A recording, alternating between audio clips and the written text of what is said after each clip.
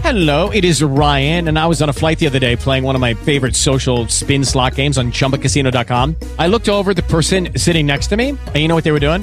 They were also playing Chumba Casino. Coincidence? I think not. Everybody's loving having fun with it. Chumba Casino is home to hundreds of casino-style games that you can play for free anytime, anywhere, even at 30,000 feet. So sign up now at ChumbaCasino.com to claim your free welcome bonus. That's ChumbaCasino.com and live the Chumba life. No purchase necessary. VGW. Void where prohibited by law. See terms and conditions. 18+.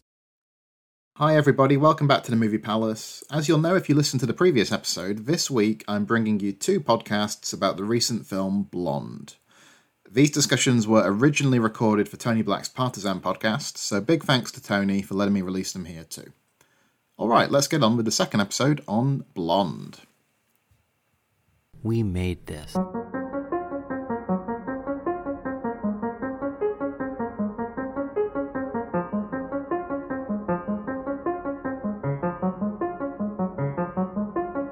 Welcome back to Partisan, a podcast discussing politics and history in film and entertainment only on the We Made This podcast network. I'm your host, Tony Black, and I'm joined in this episode by two guests, recurring guest star Carl Sweeney of the Movie Palace podcast and writer and podcaster Dee Malumbi, to continue our conversation about Andrew Dominik's adaptation of Joyce Carol Oates' Blonde, her novel from 2000, all about the life and tragic death of Marilyn Monroe.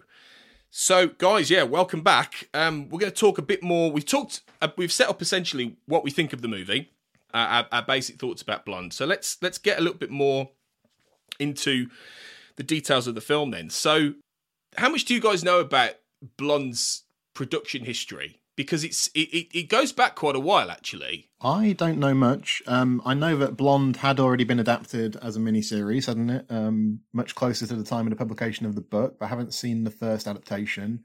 In terms of this film, am I right in thinking that they went to as many places that Monroe had actually, been in as they could, including the room where she died to film? Is that right? Well, apparently, and there's going to be some really interesting myth making here going on, but they filmed the death scene of Marilyn with Ana de Armas, obviously, in the room Marilyn Monroe died, which I think is utterly ghoulish. Yeah, that's exactly the word I was thinking of, ghoulish. Is that entirely necessary?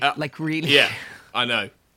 Why was that not recreated on the soundstage if they couldn't find a good replica?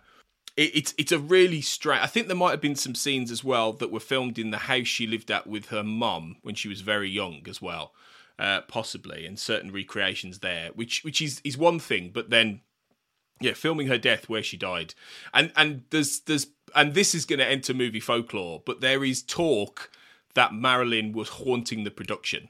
Apparently, that there were points where there were literally paintings or pictures flying off the wall, poltergeist style, when there were certain scenes that were quite emotional and quite significant for her life. And Ana de Armas and Andrew Dominik have both spoken about how they believe she was there. And Ana de Armas says they stopped short just and only just at suggesting she might have even possessed Ana de Armas's performance. But there are a lot of suggestions that there were points where she transformed in such a way as Marilyn that she felt her. She said she was in my dreams. She was. But I mean, I would describe that if I put my my Dana Scully hat on as opposed to my Fox Mulder hat on, I would describe that to the fact she was so immersed in this role and all of the research and all of the books she read and all of the videos she watched. A bit like how, and it's not maybe the most tasteful example, but how Heath Ledger really, really became the Joker not long before he died. It's one of those immersive kind of roles where you just lose yourself a little bit in the part, I guess. I think there's a problem with that, though, in the sense that it's definitely a performance. The performance pushes it closer to biopic territory, I think, than comes across in the book, because she is mimicking Monroe quite closely. I think there are limitations to it, like she has the breathy voice all of the time. I think one of the things that was really interesting, I saw a piece that had a link to a Marilyn Monroe press conference that she gave, and the real Monroe didn't always have that exact timbre in her voice. She was a bit sturdier when she was talking naturally, but that doesn't come across in de Armas's performance. I think what the performance does and what the film does, the film reads as being more specifically about Marilyn Monroe than in the book, where it's very obvious that she's being used as a symbol. So I think that contributes to some of the discourse around this, and I found it a problem. I think in the book you get the sense that Joyce Carol Oates is making lots of points about, fame and the way women are treated in Hollywood, and the film is doing that to some extent, but I think the things that happen to Monroe register as horrific things that specifically happen to Marilyn Monroe, and the broader picture gets closed off a bit, I think. That's what I found. Yeah, I can see that. I can see that, really. I think that they're looking back, though, he's just a little in terms of the production. He was trying to make this for over 10 years after he read the book. And there were various points he was struggling to get financing for the movie.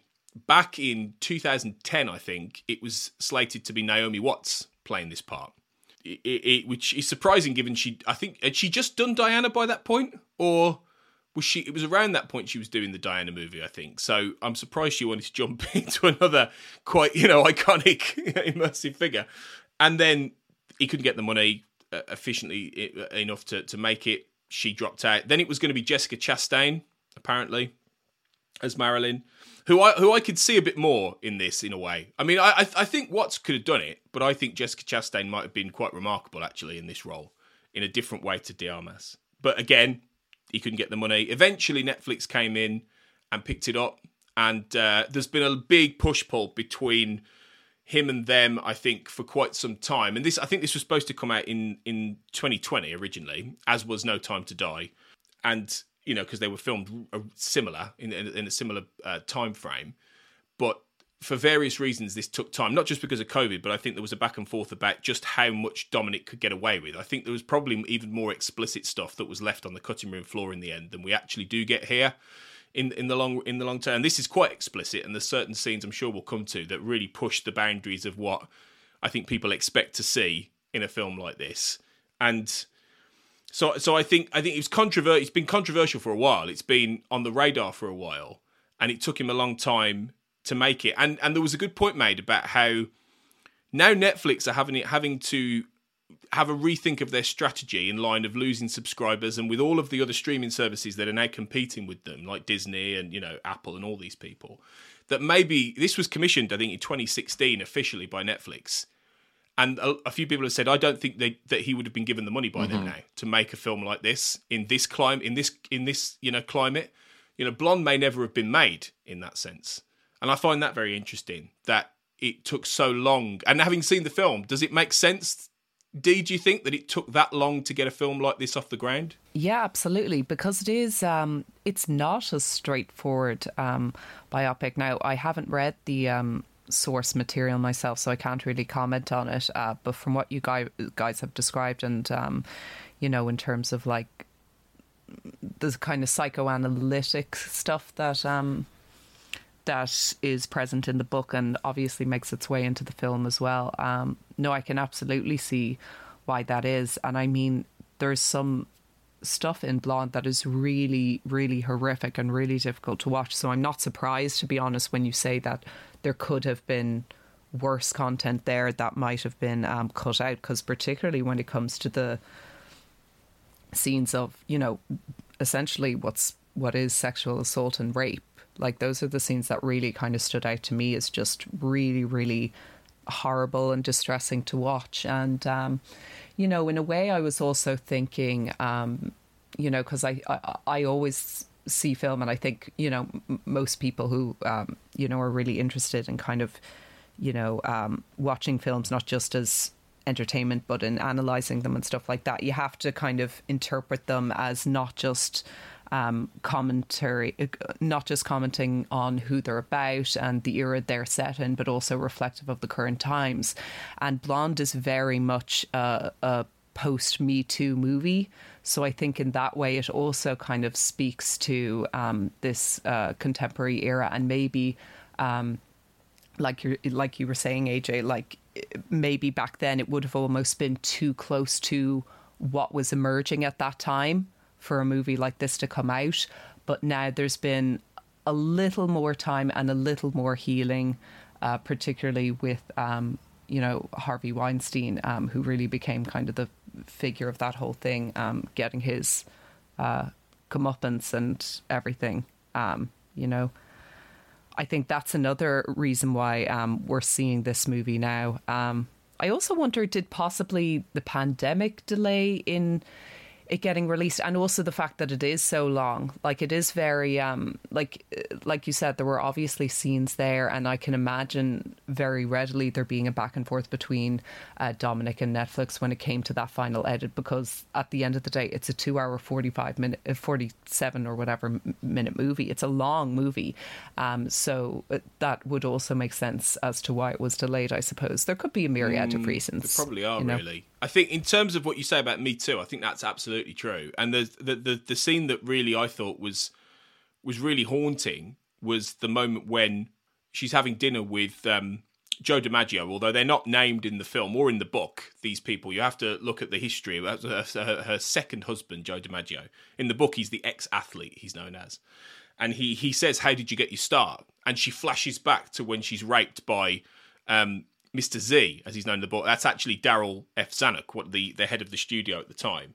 It's a horrific scene that you see, and it's just that's really haunting. And that obviously is it's the kind of thing that Harvey Weinstein was put in jail for, and that it was a completely different era. In that the suggestion is that she got her start because she was raped, essentially, and that was her audition. So there are scenes in this, and that's not even the one I think that has courted the most controversy. I think the one that the most controversy is the Kennedy scene at the end, which is the blowjob scene. I mean, it's juxtaposed with a real, almost perverse sense of black humour, isn't it? In that he's watching the launch of a rocket, and you literally see as he puts her head into his crotch, you see this rocket rise up on the TV, and I mean, I didn't laugh at that, but in my head, I laughed at the how can he make that joke at that point? Because it's very clear. I mean, apparently it's historical record that it's trying to date the assumed assignation between them at the law. I think it was called the Friendship Rocket, the Friendship 1 rocket in 1962. But at the same time, it's a perverse joke, and it's that kind of thing that I understand why people are sickened by. Not just the fact that you see her quite clearly, being forced to give the president a blowjob, but also the fact that it could juxtapose those things. And I think that's potentially one of the reasons why this has not gone down well in some quarters. And I do see that, and you wonder, was that scene completely necessary to sell the decline of Marilyn that was going on at that point in the film? It's a good question, really. I mean, I suppose just touching on that particular scene, because it is it is really quite remarkable in all the wrong senses of the word. But two things I'd point out about that is, I suppose, firstly, it's kind of known and documented that there was something going on between Monroe and Kennedy, as much as all the official administrations and powers that be have denied it and everything. But I suppose it was the first time I've seen or read anyway about that relationship possibly being non-consensual. So I think that in that way it's a particularly it's like an oh my god kind of reaction to seeing something like that. Because I suppose there's kind of the glamour of it's Kennedy and he's the president and stuff like that. So I suppose there's that kind of, association with it that would be really quite appalling, because it's kind of completely turning on its head, the idea of the dream boy president doing something horrific. And then the second point that I'd make about that scene, which, look, I may be giving Andrew Dominik way too much credit here, but for me anyway, the association of watching it was, it reminded me of something almost Hitchcockian, like the end of, North by Northwest or something, where you have the train going into the tunnel when Cary Grant, finally gets to consummate his love. And I was almost wondering, is that Hitchcock reference? Because as we know, Hitchcock at the time was like lauded as this absolutely, amazing figure and auteur, and still is in like a large sense. And it's only kind of emerged in recent years. And I think that people still don't talk enough about the fact that Hitchcock did some really horrific things to like some of his, some of the actresses that he worked in terms of like, intimidating and harassing them and stuff like that. So I was almost wondering if it's a nod to that, but I may again be giving it way more credit than it's due, and that might have been just an association that completely came up in my head and may just be fabricated. But that was just something that I suppose came to my mind anyway. Well, no, it came into my... I actually thought of North by Northwest too at that moment, and I think because it's very old Hollywood psychologizing in a way what this film does, in the sense that it all seems to stem from these daddy issues that she's got going on. So it's quite facile, I think. The book does a lot of that too, and I felt this was one of the weaker aspects of the book. But yeah, I think what's going on is he's the president, so he's kind of the father of the nation. She's in the relationship earlier with the sons of famous Hollywood figures in the body of Chaplin and Edward G. Robinson. Then you have people like Arthur Miller who are old enough to be a father. So it's the thing that's running through the film. To return to Tony's point about Netflix, this is where I find myself kind of wanting to defend the film almost, even though I didn't like it that much, which is like, I think it's good that we're getting weird, auteur-driven stuff funded by Netflix and, released in this way. So yeah, I wasn't saying earlier that this is like a traditional biopic. I'm just saying that I think the Armas performance pushes it a little bit closer to that than the book was. So yeah, even though I didn't appreciate this film in a lot of ways, I want to see more films that take a swing like this, and so that's why so much of a discourse being, you can't watch this, you shouldn't watch this, I find kind of ridiculous. Yeah, in terms of the sexuality, I think that's what's so interesting about it, is that sexuality was very important to Monroe's on-screen image, wasn't it? It's not to say that she wasn't many other things too, but I think the idea of her on-screen as a very sexual woman is quite a dominant part of that image. She starts off as a pin-up. She's defined by her sexual appeal to men in many of those films. She's often seen through the eyes of male characters. Reviewers often wrote about her in quite sexualized language and things like that. So yeah, seeing this kind of Me Too era take on her is kind of a subversion then, isn't it? Because I think the original idea was that she was overtly sexual but natural with it, spontaneous with it. And this is kind of holding up a dark mirror to that, isn't it? So I think that's very uncomfortable for people. I found that the film was kind of trapped in some ways. I felt like, although it's trying to critique the way she was sexualized, it also sexualizes her. And I felt like that balance wasn't quite right. Yeah, I get that. I think it definitely tries to amp up the daddy stuff in that. I mean, I say amp it up. It like you said, it's all there in Oates' book. It's right there from the very beginning. But in the book, it conflates that really with this idea of her being in this dark fairy tale.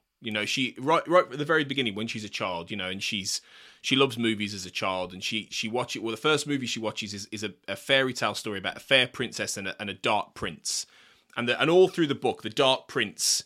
It's almost like she's looking for the dark prince, and the dark prince is conflated with her father figure. And in the book, the father figure she's convinced the father figure is one of the great, iconic, early film actors, the silent era actors, which is why in the book when she's having this, and there's way more done with this in the book, but when she's having this tryst with Cass Chaplin and Eddie G Jr., who are the sons of these Hollywood legends who are apparently horrific, abusive, evil fathers. We never see them, but that's what the sons consider them to be.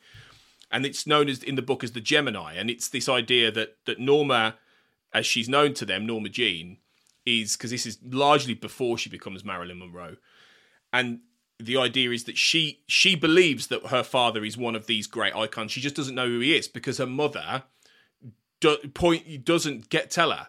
She points to a picture and says, "Look, Norma Jean, that's your father," but it's not anyone she recognizes or understands. And all the way through the book, that's bookended in the novel as well, and to make it very clear. And I mean, all through the book tries to suggest it might be Clark Gable, which is then brought into clearer when she's filming The Misfits with him, which is his final movie.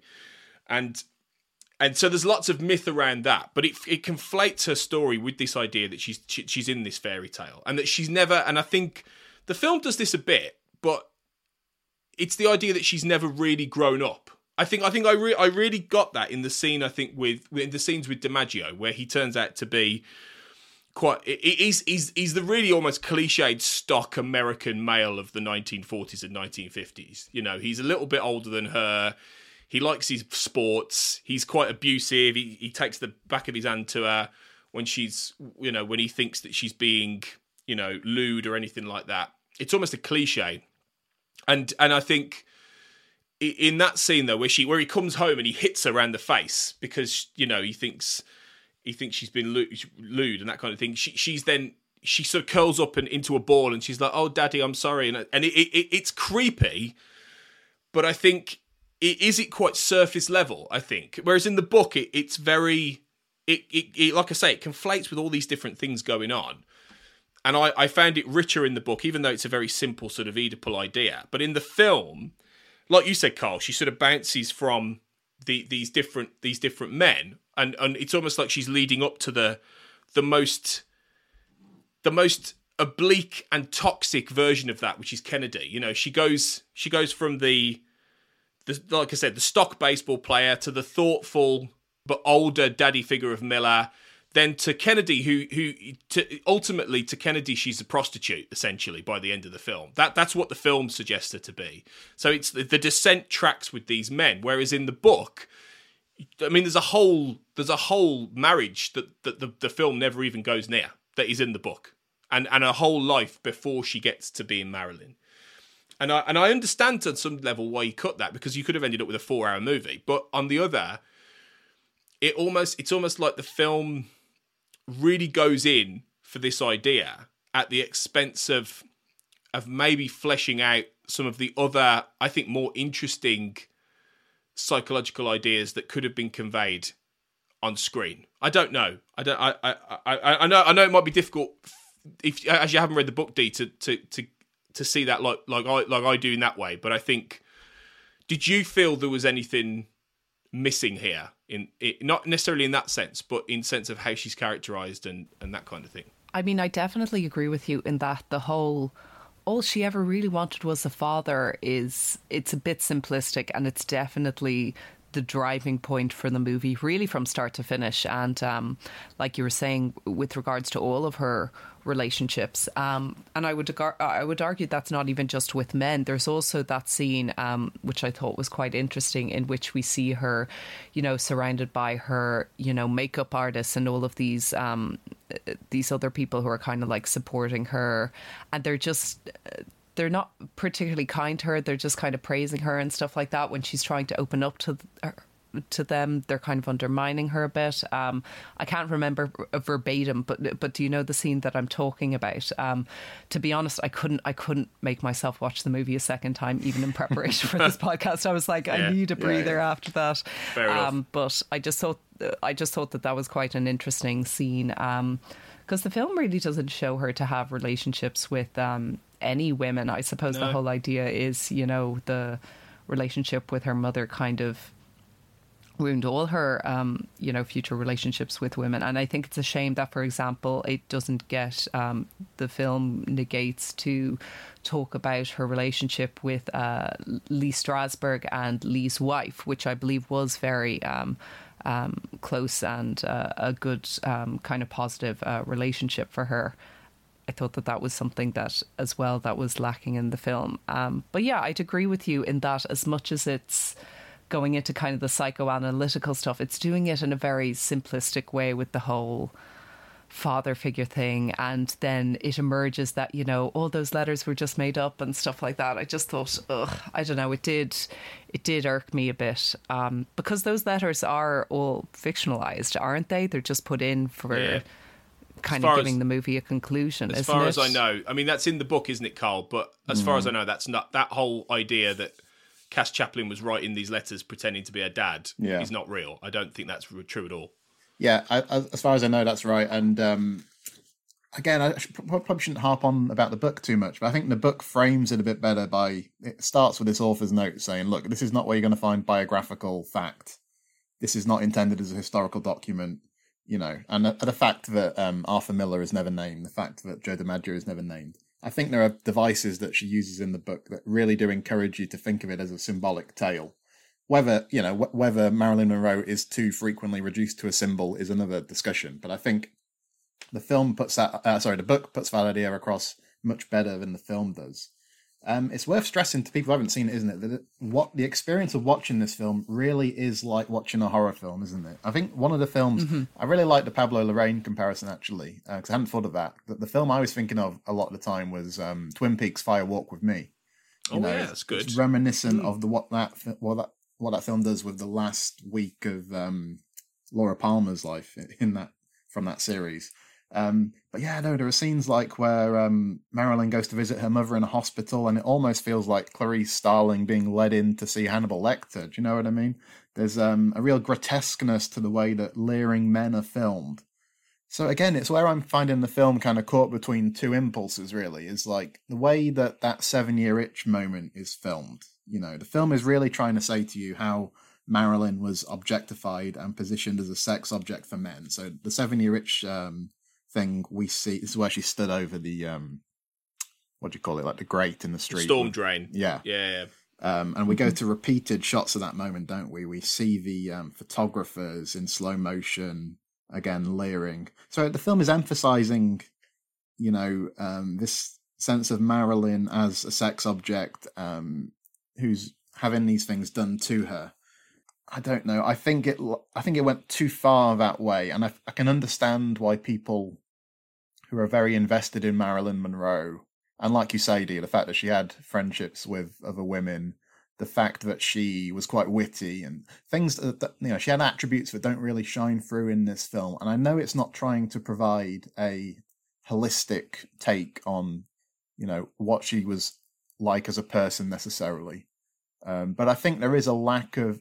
There's a lack of nuance there for me that got in the way. Yeah, I'd agree. And especially, like, for example, just touching on what you were saying about the 7-year itch moment, the fact that I can't remember how many scenes later, but there is then another scene afterwards where she's on the red carpet and the camera pans across the crowd of male photographers, and their mouths are doing this surreal kind of wide, like gapey thing. And I think they already kind of made that point with the 7-year itch moment. I don't think that was really entirely necessary. It felt a bit excessive to me. And then what you were touching on with regards to how the film doesn't go into enough how smart she was. Like, there are a couple of moments where people are surprised. Oh, you've read that book? Oh, you've read that play? And I feel like that was kind of their way of saying, oh, she was actually smart. But again, it's just so fleeting, isn't it? It's simplistic. It's like they've kind of it's lacking in nuance in certain respects, and then completely lacks nuance where it should have it, if that makes sense. I just feel like there are certain missteps with the way that Andrew Dominic handles different aspects of who Marilyn Monroe was. Well, I think that's a good point that you make about there are moments where her ambition shines through. There are moments when she is seen as joyous or at least happy for a time. So one good scene I thought was when she's on the phone to somebody and is kind of haggling a bit or pushing a bit on the idea that Jane Russell's being paid more for Gentlemen Prefer Blondes. At least you see her sort of trying to take control a bit there. I think the film never sustains that very, very frequently. So when she meets Arthur Miller, you get quite a nice sequence there where she's content for a while. But repeatedly it undercuts that, doesn't it? And it just grows wearying, I found, and increasingly so as the film proceeds, because it's not going to get any better, and in fact it gets a great deal worse. Again, I think that's the point. I think that's what Dominic's trying to convey. I think as a viewing experience, it didn't come off from me because I didn't find myself really immersed. I found myself kind of coolly detached from a lot of this. Maybe how much of that is to do with the stylistic affectations he pulls off, I wonder, because it switches from like widescreen to 4:3 ratio, like, and other ratios as well. It switches from colour to black and white again and again and again. I don't know. Did either of you find those things were like barriers to you, or did you like that tack? Well, I was going to ask this actually of you guys, in terms of the visual side, because I think I personally think if the film is is at its strongest. It's when it's trying things on a visual level to attempt to. I don't necessarily understand why he moves from color to black and white in the way he does all the time. I don't necessarily know why what the choices were there. I almost want to sit down with him and have him explain to me why sometimes he moves between colour and black and white in almost the same scene or almost the same sequence. And I'm not quite sure about that. But I think, you know, there are some. I think there are some really interesting visual touches. You know, I think the way he shoots the threesome with Cass and Eddie G and how the bodies morph into each other, and it is a bit Lynchian. You should mention that, actually, or Cronenbergian. It's that idea that those three sort of tormented souls, you know, lost children, morph together into this amorphous, weird, you know, blob together. I think, you know, that's really interesting. I find, you know, it's horrific in a way, but the way he pulls away from the blowjob to a cinema watching her giving this blowjob and then goes back in, you know, those are really interesting visual ideas, I think, that he's doing. I think he's trying to convey this story and what we're seeing in a. I mean, I'd almost liked him to be even more surrealist in a way, though, and even more discordant with it at points. I feel like he could have gone even further in a way. And you know, I think he talked about how he wanted to strip back the dialogue as much as possible and make it more visual. But there is still a lot of dialogue. There are still a lot of sequences where he pushes in on Marilyn doing, like in the actor's sort of studio sequences, you know, or when she's auditioning for. And I get it, because De Armas is great. You know, she's doing so much with her face, particularly at points, as well as her voice, which is excellent. You know, so I understand why he does that. So it's a bit of a dichotomy on that. I mean, I think I also what do you guys think about the insertion of De Armas into particular classic Marilyn scenes? Because he does that at various points, and part of it was because he couldn't get the rights to certain things for a while. And hence, that's one of the reasons they filmed the Some Like It Hot sequence completely new, because they couldn't quite get the rights to do it in the same way. And there's various different juxtapositions there. I mean, what do you guys think about that? No, I think that it does work in certain scenes. I quite liked the, that makes it sound weird, but I did like the threesome scene. I thought, no, but I'd agree with you, Tony, in that I do think that it really did work visually, and I liked that. Another thing I could kind of appreciate it was the fact that, you know, you really do feel, because it's articulated not just through the performances, but visually, that she's truly happy in this relationship. And I just thought that it was very interesting as well, kind of speaking about it more broadly, in that you don't get many positive depictions of polyamorous relationships. There's always, you know, someone gets jealous or whatever, but these three together, they did seem to be like, you know, the way the film has interpreted it anyway, just really kind of happy together, and that it just worked, you know, the three of them. It was kind of the most positive romantic relationship really that she has across the whole movie, arguably. So I quite liked that aspect, but for me, it just didn't sit right, the fact that there was such an emphasis on the visualization. Maybe, like you said, Tony, if they'd gone kind of almost more surreal and more obscure,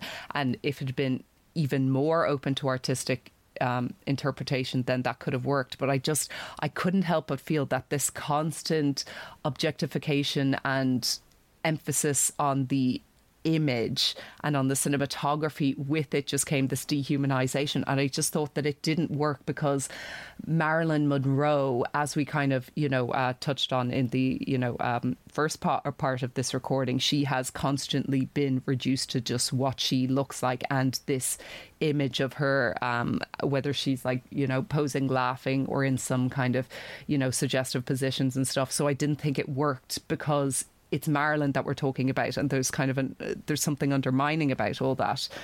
As for, you know, her, the actress Ana de Armas being, you know, used in sequences such as, you know, The Diamonds Are a Girl's Best Friend and stuff like that, worked for me personally. I don't think that it's taking away from, you know, Marilyn Monroe or anything.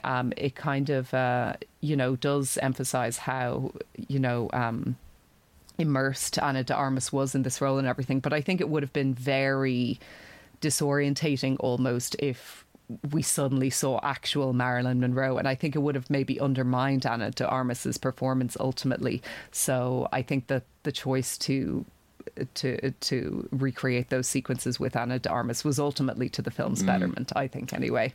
Yeah, no, I thought technically they were pulled off really well. I think what was interesting there is you get the sense, don't you, of the distance between what Marilyn has created. So the film's Marilyn, the film's version of Marilyn. The distance between what she has done through her work and what she feels. So there's one scene, isn't there, you know, when she's watching one of her films and it cuts to her and she's saying like, "Oh, for this you killed your baby." So I felt like the film though was too close to take, you know, that's Marilyn the character expressing that view, but I felt like the film itself lacked curiosity and interest in her work to some extent. So again, to go back to the Elvis comparison I made, was it yesterday in yesterday's podcast? It's there are some ways in which this film is similar to that one, but it's also very dissimilar. So I think what Lerman did with Elvis was he managed to find a contemporary way to really put across the power of Presley as a performer. I think the focus is very different here, isn't it? Because Dominic's, by his own admission, is not particularly that interested in Marilyn Monroe's films, which he thinks nobody watches anymore. And I think you could sort of feel that coming through. So he would recreate these films beautifully and then undercut them, whether it's from cutting from Marilyn performing to her ranting at Billy Wilder or whatever, you know. So, yeah, no, I did think the actual sort of technical stuff there was very seamless and it worked quite well. But I think there are broader issues about the way he was engaging with Monroe's films, I think, her work. So, I mean, if we want to sort of finish, to sort of begin to wrap this up then, I mean, what do we think this film is doing? What do we think it's for? You know, is it fitting in a certain... I mean, obviously it's adapting a novel, sure, but I think that novel is a good couple of decades old. It's not something everyone's going to have read. Is this film attempting to fit, like you've said, Dee, within that Me Too landscape? Is that just a byproduct, given the fact this project began before Me Too really started, in the middle of roughly in the middle of the 2010s? And is that just a coincidence ultimately to what this is about? You know, it seems to be that there are, you know, I wrote a little bit about this, and I think we talked about this recently on our other podcast, The Discourse, Carl and I, about how there seems to be this year quite a few films that are dealing with toxic masculinity in various different forms and styles, things like Don't Worry Darling or Men from Alex Garland, things like this. Is this part almost of a genre now, a subgenre of films that lean into horror, actually, as you said earlier, Carl, in order to depict the dehumanization of women and these in these kind of environments? And it's interesting how Don't Worry Darling itself has a 50s tether as it too, you know, in that it's almost like that the 50s, although in many ways it's considered to be, you know, the birthplace of rock and roll and, you know, the post-war transformation, that it has this resonance of this masculine toxicity and this abuse. And I know it's not just the 50s this film set, but this was what I'm getting at. Is this what the film is doing? Is this what Dominic's trying to look at? Or is there less there than that? And is that a generous, you know, approach there in terms of that? What do you think, Dee? Oh, there was one other point. Remind me after this. I'll go back to it. There was one other point I wanted to bring up about the movie, which I thought was quite interesting, and it actually touches on what you're saying there, in that, is this intentionally done or not? But I just find it quite interesting. But regards to what the film is doing overall in relation to the Me Too movement, and actually just touching on, because you mentioned a few movies there, I'd actually also add One Night in Soho to that list. Edgar Wright's movie. Oh, Last Night in Soho, yeah. Because yeah. Oh, sorry, Last Night in Soho, because I think that is another movie that touches on all of that. And I think all the flashbacks, they're also set in the 50s, aren't they? Around that era? Around the that, 60s. Yeah. 50s, 60s, okay. yeah. So same era, roughly, isn't it? Yeah. Yeah. Roughly, yeah. Exactly, yeah. And that is also essentially a horror movie. So I think that's another movie you could kind of put in that category. So certainly there is a movement of these types of movies coming out now, and I think that's really interesting, and I think that it's something that you know, we've needed to look at for a long time, and that's something that I've always kind of appreciated about movies, in the way that they can, you know, react to what's happening in like the contemporary era, but they're also so like readily accessible for people to, you know, watch them and just think about these wider issues, or to just like watch them for what they are. To be honest, I'd have to read more interviews with Andrew Dominik, I feel, because I don't know if that was his intention or was his intention to do this kind of psychoanalytic study of Marilyn Monroe. I couldn't actually write down in a sentence exactly what he was trying to accomplish and whether he did accomplish that. And I think that that's part of the problem that I find with this movie, in that ultimately it just left me feeling a bit cold and just sad. But I kind of already knew that her life was horrible. This just extended that. And I also found it a bit frustrating in that certain elements were so true to what happened and then others were exaggerated. And I think that when you exaggerate to that extent, sometimes it can undermine everything else that is true and that did really happen. So I find that kind of ultimately quite frustrating. So I'm not exactly sure what Andrew Dominik was trying to do with this movie, and I'm a bit kind of annoyed by that ultimately. I'd like to see, to be honest with you, having seen this movie, I almost feel like I'd like to see someone else attempt a Marilyn Monroe biopic in a different kind of way. And I'd also like to see maybe what a female director would have to say, and if they would maybe identify different elements of the story, you know, like we touched on, such as her relationship with Stradberg, such as her, you know, founding her own production company, and really that back and forth in terms of, you know, contracts and what she was getting paid, because those are the kind of issues that I would have liked to see, because I suppose those are the kind of issues that were, you know, so pressing to women back then and are still so pressing to women today.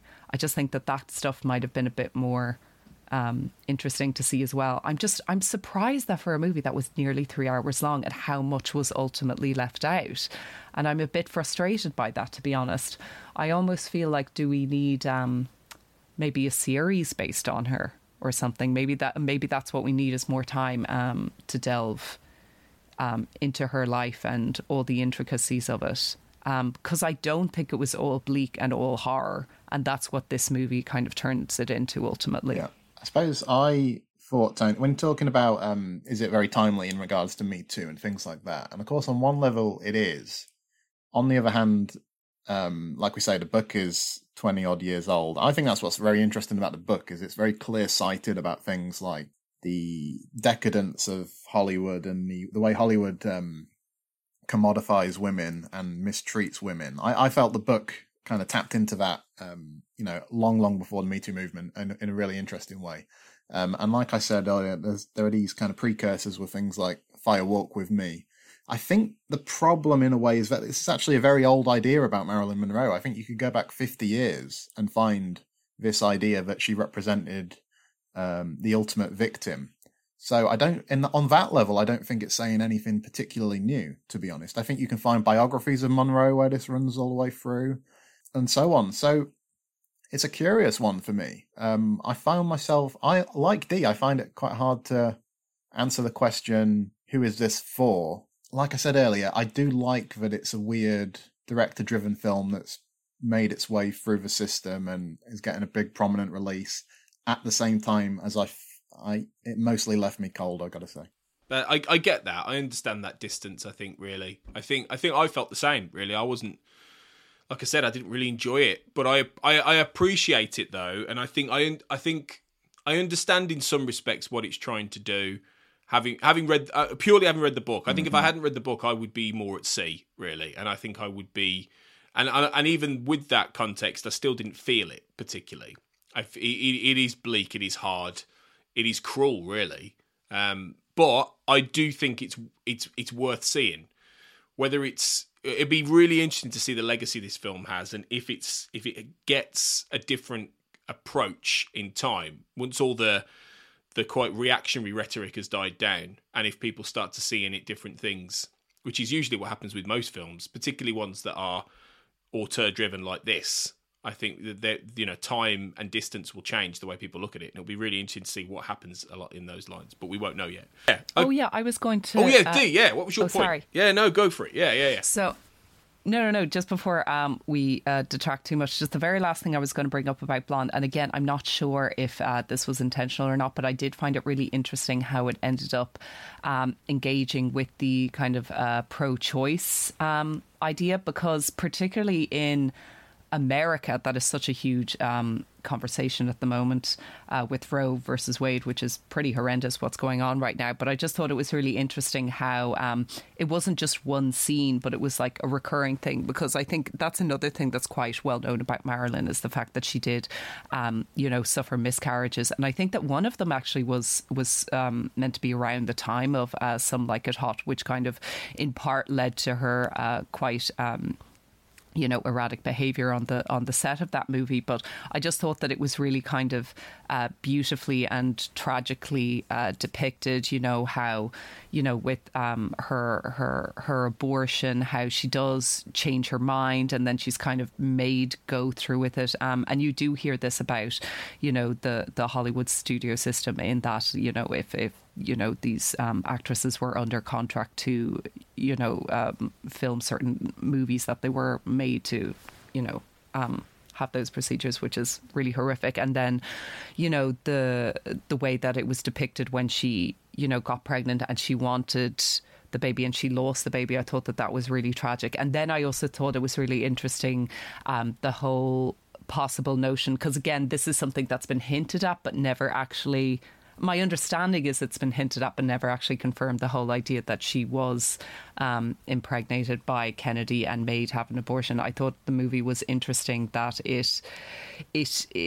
depicted that idea almost as if she was having some kind of fever dream or delusion, but the fact that it's still there and that idea is something that may have happened, I thought was also quite interesting. And I'd imagine there was probably a bit of backlash about that as well. But I just thought that it was interesting how it engaged with that idea, because I think it was in one of the articles you sent on, Tony, wasn't there, that whole idea that Marilyn was kind of, really upset about the fact that she couldn't have a child, that almost like took away from her femininity, because that instinct to be, maternal, to be mother, is also a part of being a woman. But then the fact that she never had children, I suppose, also kind of, kept her status in a way as like this sex symbol, that she was this sexy woman, that you didn't have to worry about realities like impregnation and stuff like that. So I just think that that's interesting, because I do think that that's a really,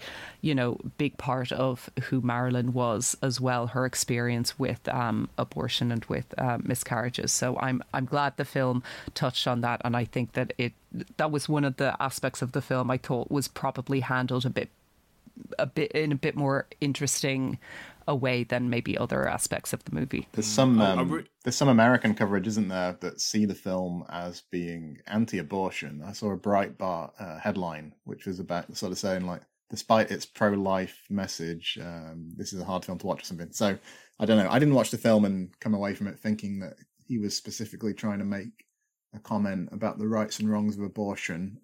But maybe you're right, in the sense that because American discourse on that topic is so polarized, maybe that American audiences will sort of think of it more readily in those terms. I don't know. I suppose those sequences had there's the two shots in the film, aren't there, from within Marilyn Monroe's vagina, I suppose, kind of perspective shots.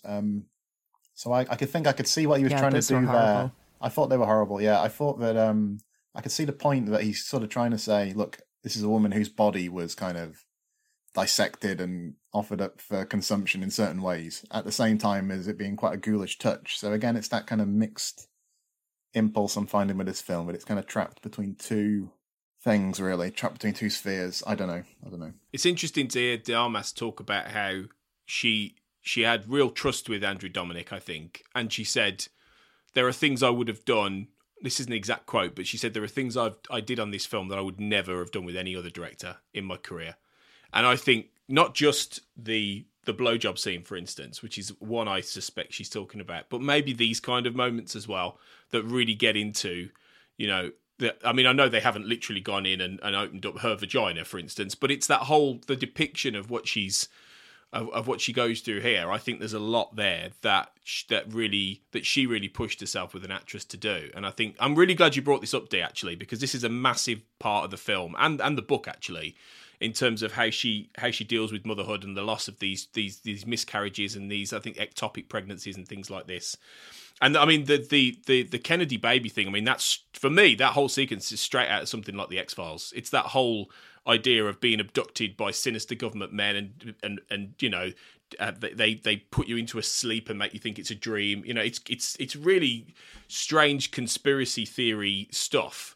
And the film avoids going into the conspiracy theory realms about her death, you know, in the way that a lot of the myths circulate. But it's really important to, I think, touch on this, because it is so important to not just the daddy issue kind of aspect of her psychology, but the fact that not being and you know, because her mother's a very key part of this story as well. The fact that her mother is this paranoid schizophreniac who is abusive when she's a child, and then she basically keeps her in a home for years. She has to go into a psychiatric unit, and Marilyn pays for it for years and tries to go back to her.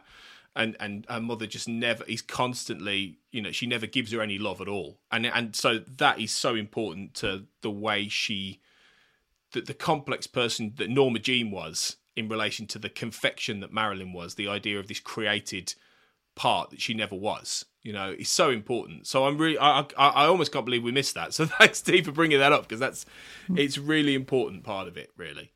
So let's finish then with the question that I ask everybody that is usually related more to politics, but the politics has sort of been skirting the edges of this episode, which is much more history-based and cinema-based. But would you, in terms of whether the film is good or bad or in the middle, would you vote the film in or out, or would you spoil your ballot, basically? Would you go in the middle? So, Dee, what about you first? What would you say? This is a really hard one, because I agree with both of you guys in that I feel like I've been quite harsh, but I do think that it's still a movie worth watching and for everyone to, you know, form their own opinions about. I feel kind of split down the middle. I think that in my typical not very interested in politics fashion, I might end up spoiling my ballot, because I do feel torn in that, like I said, the movie left me cold. I do think that it is too bleak. I think that it's too long, and yet at the same time didn't really touch on a lot of the aspects of Marilyn's life, which I would have liked to maybe have seen. So yeah, I think I'm split down the middle. I think I'm going to have to spoil my ballot, but at that I would say I think it is worth everyone seeing just once, but just make sure you're emotionally ready for it. Yeah, I find myself like the kind of with mixed feelings on this vote, Tony, I've got to say. I also feel like I've been much harsher than I expected to be when I woke up this morning about this film. Yeah, as I kind of thought about it overnight, I think my view is hardened on it. I'm going to vote it in because there are so many people out there who are saying you must not watch this film. And I think that's a ridiculous position to take. I'm going to say that if you're going to choose to watch this film, you need to be aware that this is not a biography. You know, there are other places to find out exactly about what Marilyn Monroe's life was like. I'm voting it in on the basis that it's a good thing that we have got big films out there swinging for the fences, effectively. However, I'm not voting it in because I think this is a great film, because I really don't think that. And like I say, although it's got virtues, it mostly left me cold. So I'm still going to vote for it, though. Yeah, me too, I think, on that basis, in that I think it's worth watching. I think we've got to let the time and distance give us a perspective, like I said earlier, about what this is. But I definitely wouldn't vote it out. I think it should be seen. I think it will spur conversation. It could be part of something bigger that we can't quite see yet. It's not a great movie, I agree. It is a cold movie. It is a hard movie. It's a bleak movie. But De Armas is excellent, you know, in what she gives. It's worth it for her alone, really, to see what she does. So, yeah, I agree. It's fascinating to watch, fascinating to read a lot about her life as well and get more into this. So I've really enjoyed this chat. Thank you guys. It's been really interesting, informative. So why don't we finish then by briefly plugging where we can find out about more of what we're doing. Dee, at the top, you talked about the podcasts you're on and things like that, but where can people get a bit more information about you and find what you're up to? I mean, Twitter is kind of my go-to platform for, sharing all the podcast and radio segments I participate in, and generally just chatting movies. Yeah. I quite like the film Twitter community, actually. So, when it's not being like mean and toxic, but I've done very well to just surround myself with positive people, which you can do. You just have to work that algorithm right. So, so on Twitter, I'm at Deirdre Malumbi, all one word. Deirdre, Deirdre, Malumbi, Molumby. Fantastic. We'll make sure you go and look up everything Dee's doing, guys, because it's great.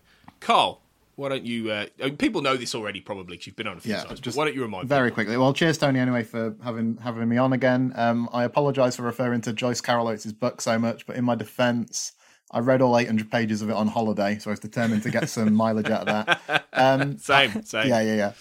You can find me on Twitter at CKJ Sweeney. You can find the Movie Palace podcast at Movie Palace Pod. And as you know, Tony just started recording new episodes of said podcast, which is exciting after a bit of a hiatus. Hoping to do a Marilyn Monroe film itself at some point, actually, as a bit of a counterbalance to this blonde discourse. So, those are the two main places you can find me and that podcast on Twitter. Fantastic.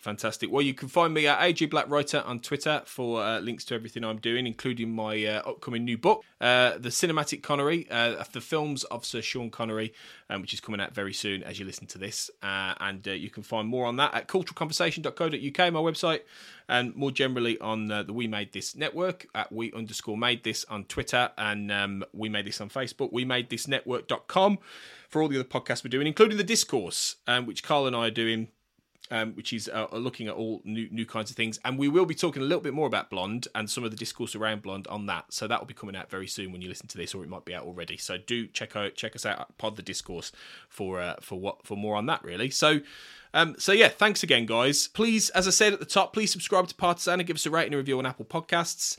And if you do want to help out We Made This more broadly, please consider supporting us on Patreon if you go to patreon.com/We Made This. Blonde, however, is not all we're chatting about on the network, so we'll give you a taste of what else is going on the network in just a moment. But until next time on Partisan, we will talk more about politics and history in film and entertainment. Bye for now, and we'll see you next time. Hello, and this is Frame to Frame, part of the We Made This podcast network. We are a podcast that take two seemingly unconnected films and slam them together with the most obscure theme that we can find. I'm Andy Williams. And I'm Sean Wilson. And every Wednesday, you'll be able to find out a little bit more about the different themes and different films that we look into. You can hear moments such as this. Gwyneth Paltrow has as many Oscars as David Cronenberg. That's just wrong in every sense of the word. Yeah, but you can't get a candle that smells like David Cronenberg. No, wait, I'm not going to go there. No, don't do that. I mean, we've done nearly 10 minutes on why you dislike Zack Snyder, and that was just the first person that I mentioned as a talented name within the now film. You've got to take us in a positive direction, please. Okay. Jared Butler is the lead of this film. Oh, that's not a good start. That's really not a good start. So keep going. I just want to say, I really love your philosophy about no matter how good or bad a movie is, there's a lot of effort that goes into it. I really like that philosophy because I find myself grappling with that. It's kind of like it's really easy to tear something down because the finished product that comes out in the cinema or on streaming is nominally bad, but it has actually had a fair amount of effort that went into it, regardless of how that's translated. Be sure to check your podcast app of choice every Wednesday to find new episodes. You'll be able to like, subscribe, and find us on social media at Frame to Frame Pod.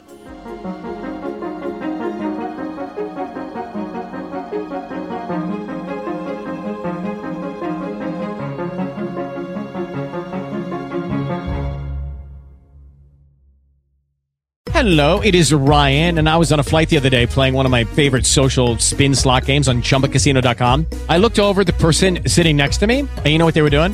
They were also playing Chumba Casino. Coincidence? I think not. Everybody's loving having fun with it. Chumba Casino is home to hundreds of casino-style games that you can play for free anytime, anywhere, even at 30,000 feet. So sign up now at ChumbaCasino.com to claim your free welcome bonus. That's ChumbaCasino.com and live the Chumba life. No purchase necessary. VGW Group. Void where prohibited by law. See terms and conditions. 18+.